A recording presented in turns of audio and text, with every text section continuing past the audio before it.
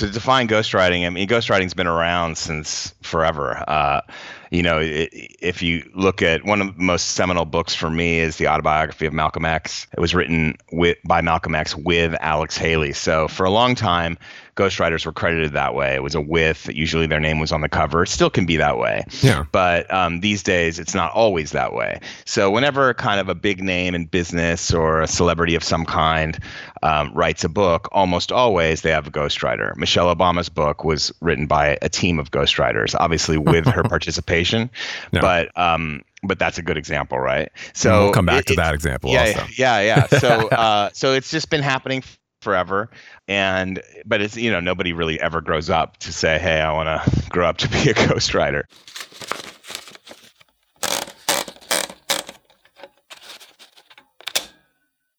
Greetings, fellow scribes, and welcome back to the Writer Files. I'm still your host, Kelton Reed. I'll spare you the formalities this week because we're going to jump right into a special edition of the show we've traditionally called Writer Porn.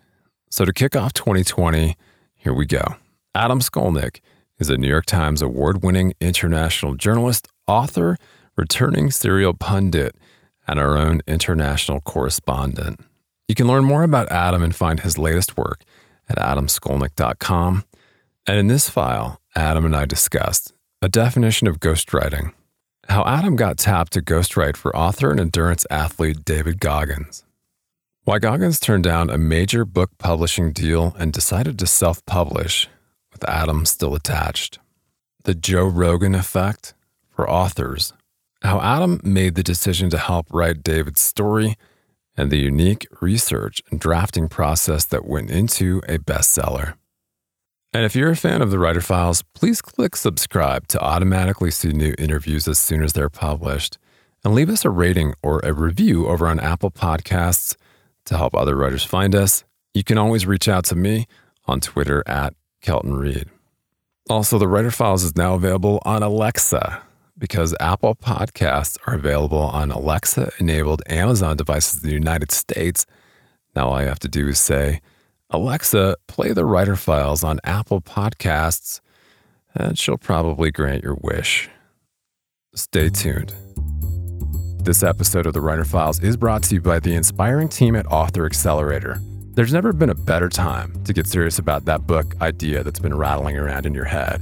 And working with an Author Accelerator book coach is the best way to write forward. Author Accelerator book coaches give writers feedback, deadlines, and step-by-step guidance while you write so that you can actually finish your book. Your book coach will give you the customized tools and blueprints to success that are so often lacking in the traditional publishing world. And if you think book coaching sounds like a gig you'd like to do, many authors and copywriters have the exact skill sets needed to become great book coaches themselves. Author Accelerator offers intensive book coach training and master classes so that you can help other writers reach their goals. Just head over to authoraccelerator.com/writerfiles for more info and to get a free 7-day writing challenge to start mapping out your own book. That's authoraccelerator.com/writerfiles.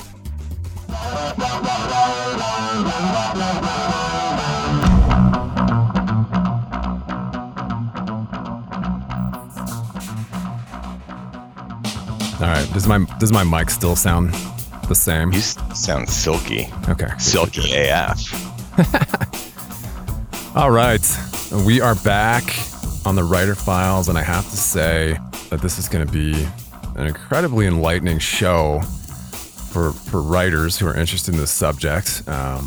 But yeah, we've traditionally called these meetings with Adam Skolnick writer porn because we tend to cover a lot of ground. But this is a really, really unique program because we're gonna kind of take a look behind the curtain at this ghostwriting process, but not only how a writer becomes a ghostwriter, but in addition to that, goes on to write a book for a celebrity, from ideation to now an indie title that was really, I think, at the top of the charts for most of 2019.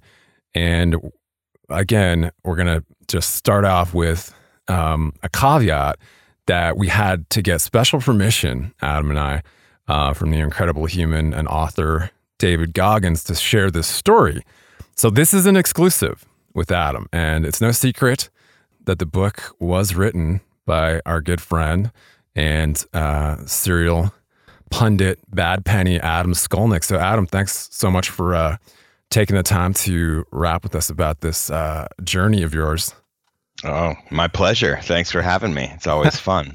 That was a long-winded way of saying I think we're really lucky to have Adam on. And again, a huge thank you to Mr. Goggins, his spirit, generosity, and ethos. Do you say ethos or ethos? I say ethos, but I just generally assume I mispronounce most words. Especially the Latin ones.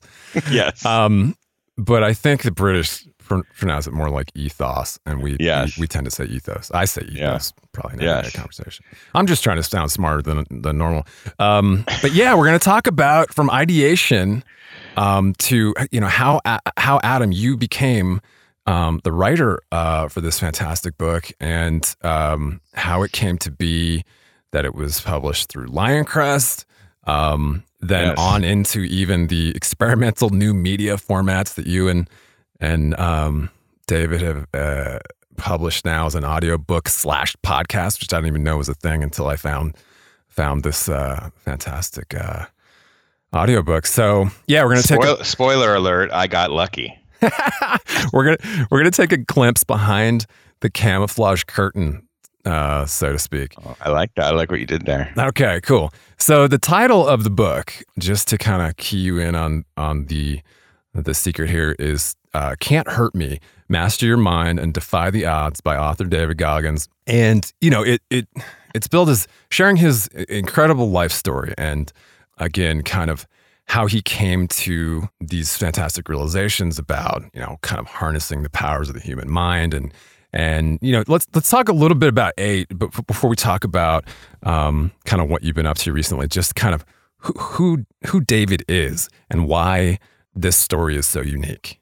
Yeah, I mean, when you kind of go through David's life story and you tick off all the things, from the beginning to his accomplishments more recently, it sounds impressive. I think what makes his story so unique and attractive to people and is almost like the in-between stuff, but just hearing his basics. He grew up in an abusive household. He and his mother had basically run away from his abusive father when he was just in first grade. He ended up in Indiana, in a small town not far from where the national headquarters of the Ku Klux Klan is today. He endured all manner of bullying and racism, and he had learning disorder and kind of made his way through school, kind of just scraping by, and ended up in the Air Force. But within 4 years, he was out of the Air Force. And by the time he was 24 years old, he was working the graveyard shift as an exterminator, 100 pounds overweight, and feeling like a complete failure. And he came home from the graveyard shift, and was watching some Discovery Channel type show about the Navy SEALs. And he saw them, and he's like, God, those guys are the antithesis of what I've become.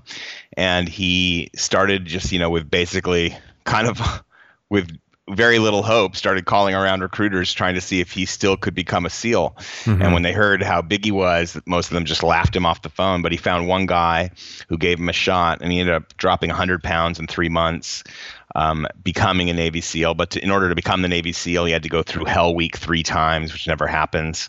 He ends up becoming a SEAL, becoming an Army Ranger, training to become a Delta Force soldier, ends up having a great career in special forces, and along the way also becomes a champion ultra marathoner, sets the record for pull-ups in a 24-hour period, the world record.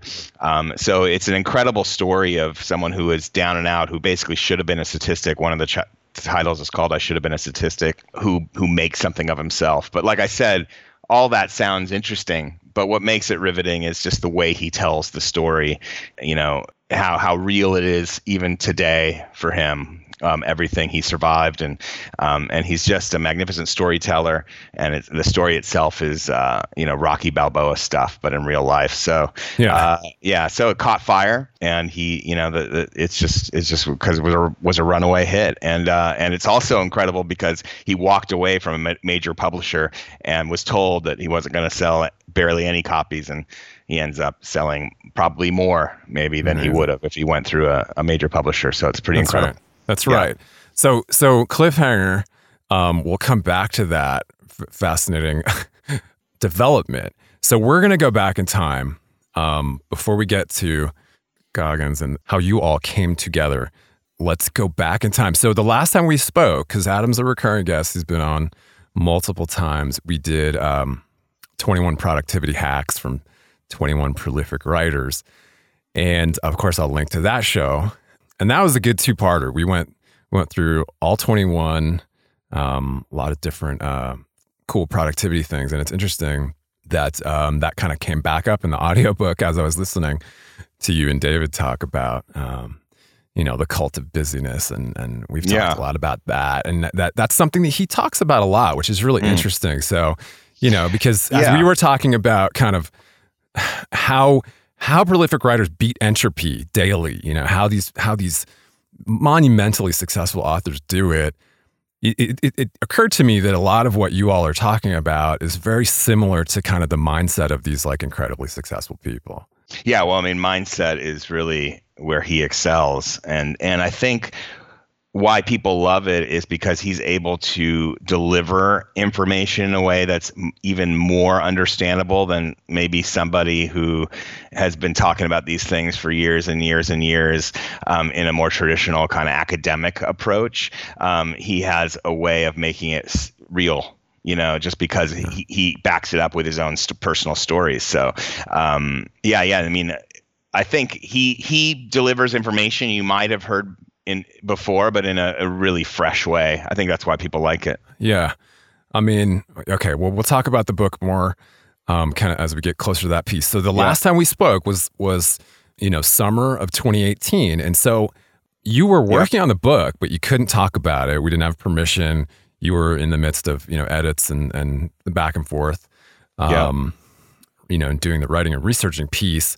So it was interesting because, of course, we didn't, you didn't know, and I didn't know, what was going to happen. But so what happens is going all the way back to how you found yourself in that position. Let's talk about this very unique opportunity because, maybe if we could define what ghostwriting is, maybe for listeners who aren't necessarily familiar with this concept or even this profession, how you became a ghostwriter. And then on to how you, of course, joined forces with this amazing, amazing person. As a ghostwriter, Adam's obviously a pro at writing in other people's voices. And I just wanted to pause here to mention that this episode is brought to you by Words Matter by Wix. They wrote a great piece on their Words Matter blog titled How We Built the Wix Brand Voice that explores this very concept in detail. It dives into the challenges and solutions of creating your own brand voice, and the Wix writing team lays out principles and guidelines that their 120 plus writers use to create compelling content every day. Whether you're an author, blogger, pro content creator, or entrepreneur, you'll find this very useful article, and many more, on the Words Matter blog. Just head over to wix.com/wordsmatter/blog. And I'll also link to that piece I mentioned in the show notes. You'll find information about exclusive writing workshops and a whole lot more at Words Matter. Explore their site to find all the resources you need to become a better writer. It's all over on wix.com/wordsmatter/blog. Let's dig back in. Sure. Okay. So to define ghostwriting, I mean, ghostwriting's been around since forever. If you look at one of the most seminal books for me is the autobiography of Malcolm X. It was written by Malcolm X with Alex Haley. So for a long time, ghostwriters were credited that way. It was a with. Usually their name was on the cover. It still can be that way. Yeah. But these days, it's not always that way. So whenever kind of a big name in business or a celebrity of some kind writes a book, almost always they have a ghostwriter. Michelle Obama's book was written by a team of ghostwriters, obviously with her participation. No. But that's a good example, right? So we'll come back to that example also. Yeah. So it's just been happening forever. But it's, nobody really ever grows up to say, hey, I want to grow up to be a ghostwriter. Although there's people who've had successful careers doing it. It's like I said, it's been in the business since I think publishing began, I'm sure. Sure. It can be a very lucrative career for some writers. Yeah. And for me, it was my agent Bird Level was bringing up opportunities. He had just moved to UTA from a small firm. He was a partner, and he's, one of the attractive things he said to me was I could get you some ghostwriting deals. And at first I was like kind of hesitant. It wasn't something that I was really that interested in. But then he said something like, well, I've got a guy who's making $250,000 a year doing this. Does that sound okay? And I was like, at the time it sounded great since I was basically going broke. So I was open to it at that point. My wife was really open to it. She liked that. Anyway, fast forward to he brings up, this opportunity with David Goggins. He'd met David and he put me together with David. Now, David, I'd heard him on a podcast with Rich Roll, on the Rich Roll podcast, and which was kind of a seminal interview. It's still Rich's #1 downloaded podcast of all time. Yeah. It's a riveting interview. I highly recommend it. Oh, and for listeners who might not be familiar with Rich Roll, he has recently been called the Oprah of endurance sports, right? Yes. And so he's got this big brand, and of course, David was an ultra marathoner, and so they knew each other that way. You've also been on that show, correct? I have, yeah. Rich has become a friend, and he's tremendous in his own right. Anyway, so that podcast, I'd listened to that podcast many months before Bird suggested David, and I'd already kind of adopted, Goggins it. It became this something in my lexicon. Got to Goggins it. When you didn't want to do something, or you're feeling tired, or you had to keep going when you didn't want to, you got to Goggins it. That was something that April and I would talk to each other about. So it was already kind of in our brains. So I knew David's story in broad strokes. And so we had a couple of conversations, and he decided to contract me to write a book proposal for him with the option going forward, a mutual option to write the book if everything was going well. So we wrote a book proposal, and for readers who aren't familiar, a lot of nonfiction books are sold to publishers in proposal form, which are kind of like annotated outlines. They're like 30 to 50 page documents. I mean, they could be less even these days, but around that 30 to 50 pages. They might have a sample chapter. They might just have chapter outlines, bios, kind of what the marketplace might be for the book, kind of basically making an argument. It's like a business plan for a book. And so we did that, went out to publishers. He got several offers, settled on one with Harper One. It looked like we were going to go that way. And then at the last minute, not the last minute, but before he signed the contract, I think the contract had come in, and he was considering it, and he didn't want to sell his story. He felt like he wanted to own his story. He was always going along with the book process because that was the process everyone does to get their book sold. But he was having second thoughts because his story means so much to him. He'd been telling it on a variety of podcasts ever since Rich's podcast broke. He went through other podcasts and then eventually ended up on the Joe Rogan podcast, which blew up like crazy. Blew his name up. Right. And, so we'll just say the Joe Rogan effect. The Joe Rogan effect is real. I mean, when I met him, when I spoke with him on the phone for the first time, he was like 85,000 followers on Instagram, which is still quite a bit. By the time the Joe Rogan podcast effect had completely taken hold. He was about 600,000. So that really blew his name up. Anyway, but what made him want to walk away from Harper One was just ownership, which is his thing. He wanted to own it. He wanted to own his book, and he always told me, I don't care if I sell 5 copies as long as we get to do my story the way I want to do it. And he was warned. He was warned by everyone, agents, publishers, whoever, that he was making the wrong decision. He was even warned by me. I let the record show. I told him that I would take the book deal, that I wouldn't want to come out of pocket to publish a book. But he decided that he was ready to do that. So, and then he did something for me that no one has ever done before in this entire business. He paid me what I would have made on the Harper deal. He paid me my fee upfront, 100% upfront. Wow. And, because that showed incredible faith in me, but also, obviously I was involved. I had already said I was in on the project no matter what, because once you get to know David's story, it's not a story that comes around every day.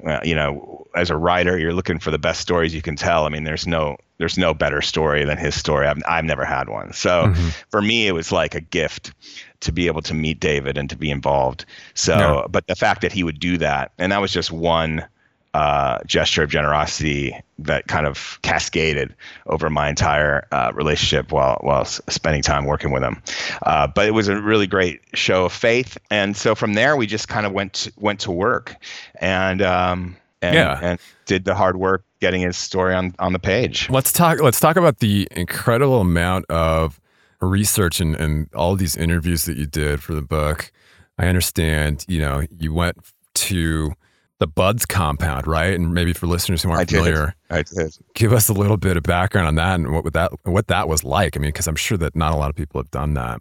Yeah, Buds is what you have to go through. It's the school, Navy SEAL school. So that's in Coronado, and that's where the basic training, and basically it's basic training for SEALs, but includes all sorts of different skill sets and includes Hell Week. That's where Hell Week happens. So that was kind of halfway through the research, or maybe towards the end of the research. But one of the people from one of his early platoons was running Buds at that time, and so his dive partner, I think from his first platoon, had turned into running Buds, and so we'd interviewed him.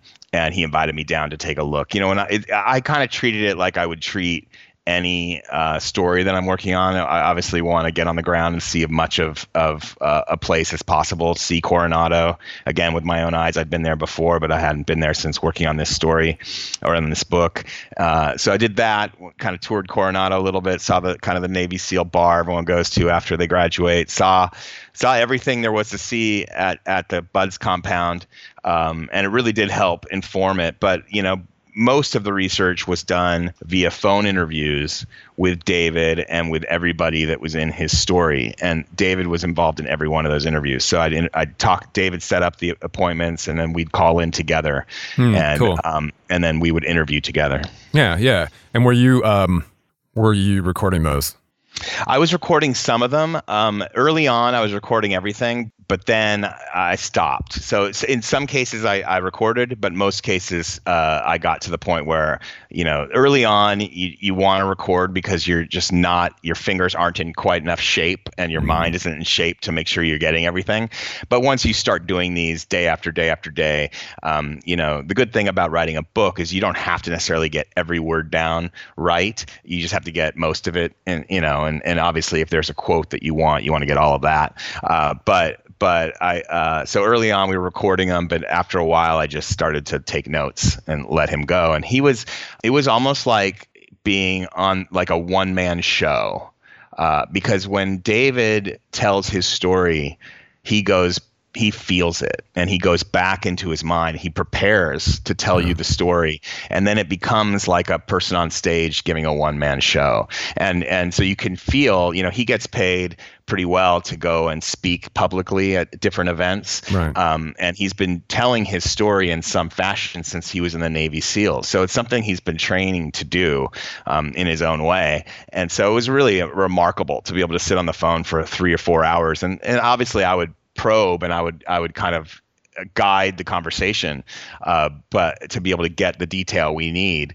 But it was very much a collaborative effort, and he was, and the way he told the story was so riveting, and his Gogglish, as he would say, his English, it was so great. You're able to capture his voice, and so because I was able to listen to him for hours and hours, after the first couple chapters, writing in his voice became second nature to me. It was always there. I could always tap into it to some level, but he remarked that's kind of when he knew that's why he wanted me on the project, because he knew I could capture his voice, and I was able to do that because we spent so much time on the phone, and then also interviewing people he was in Navy SEAL training with, friends from childhood, his mother, his brother, the person that launched and still runs Badwater, the ultra marathon race, those kinds of people. Yeah. Was that Kosman? Yeah. Chris Kosman. Exactly.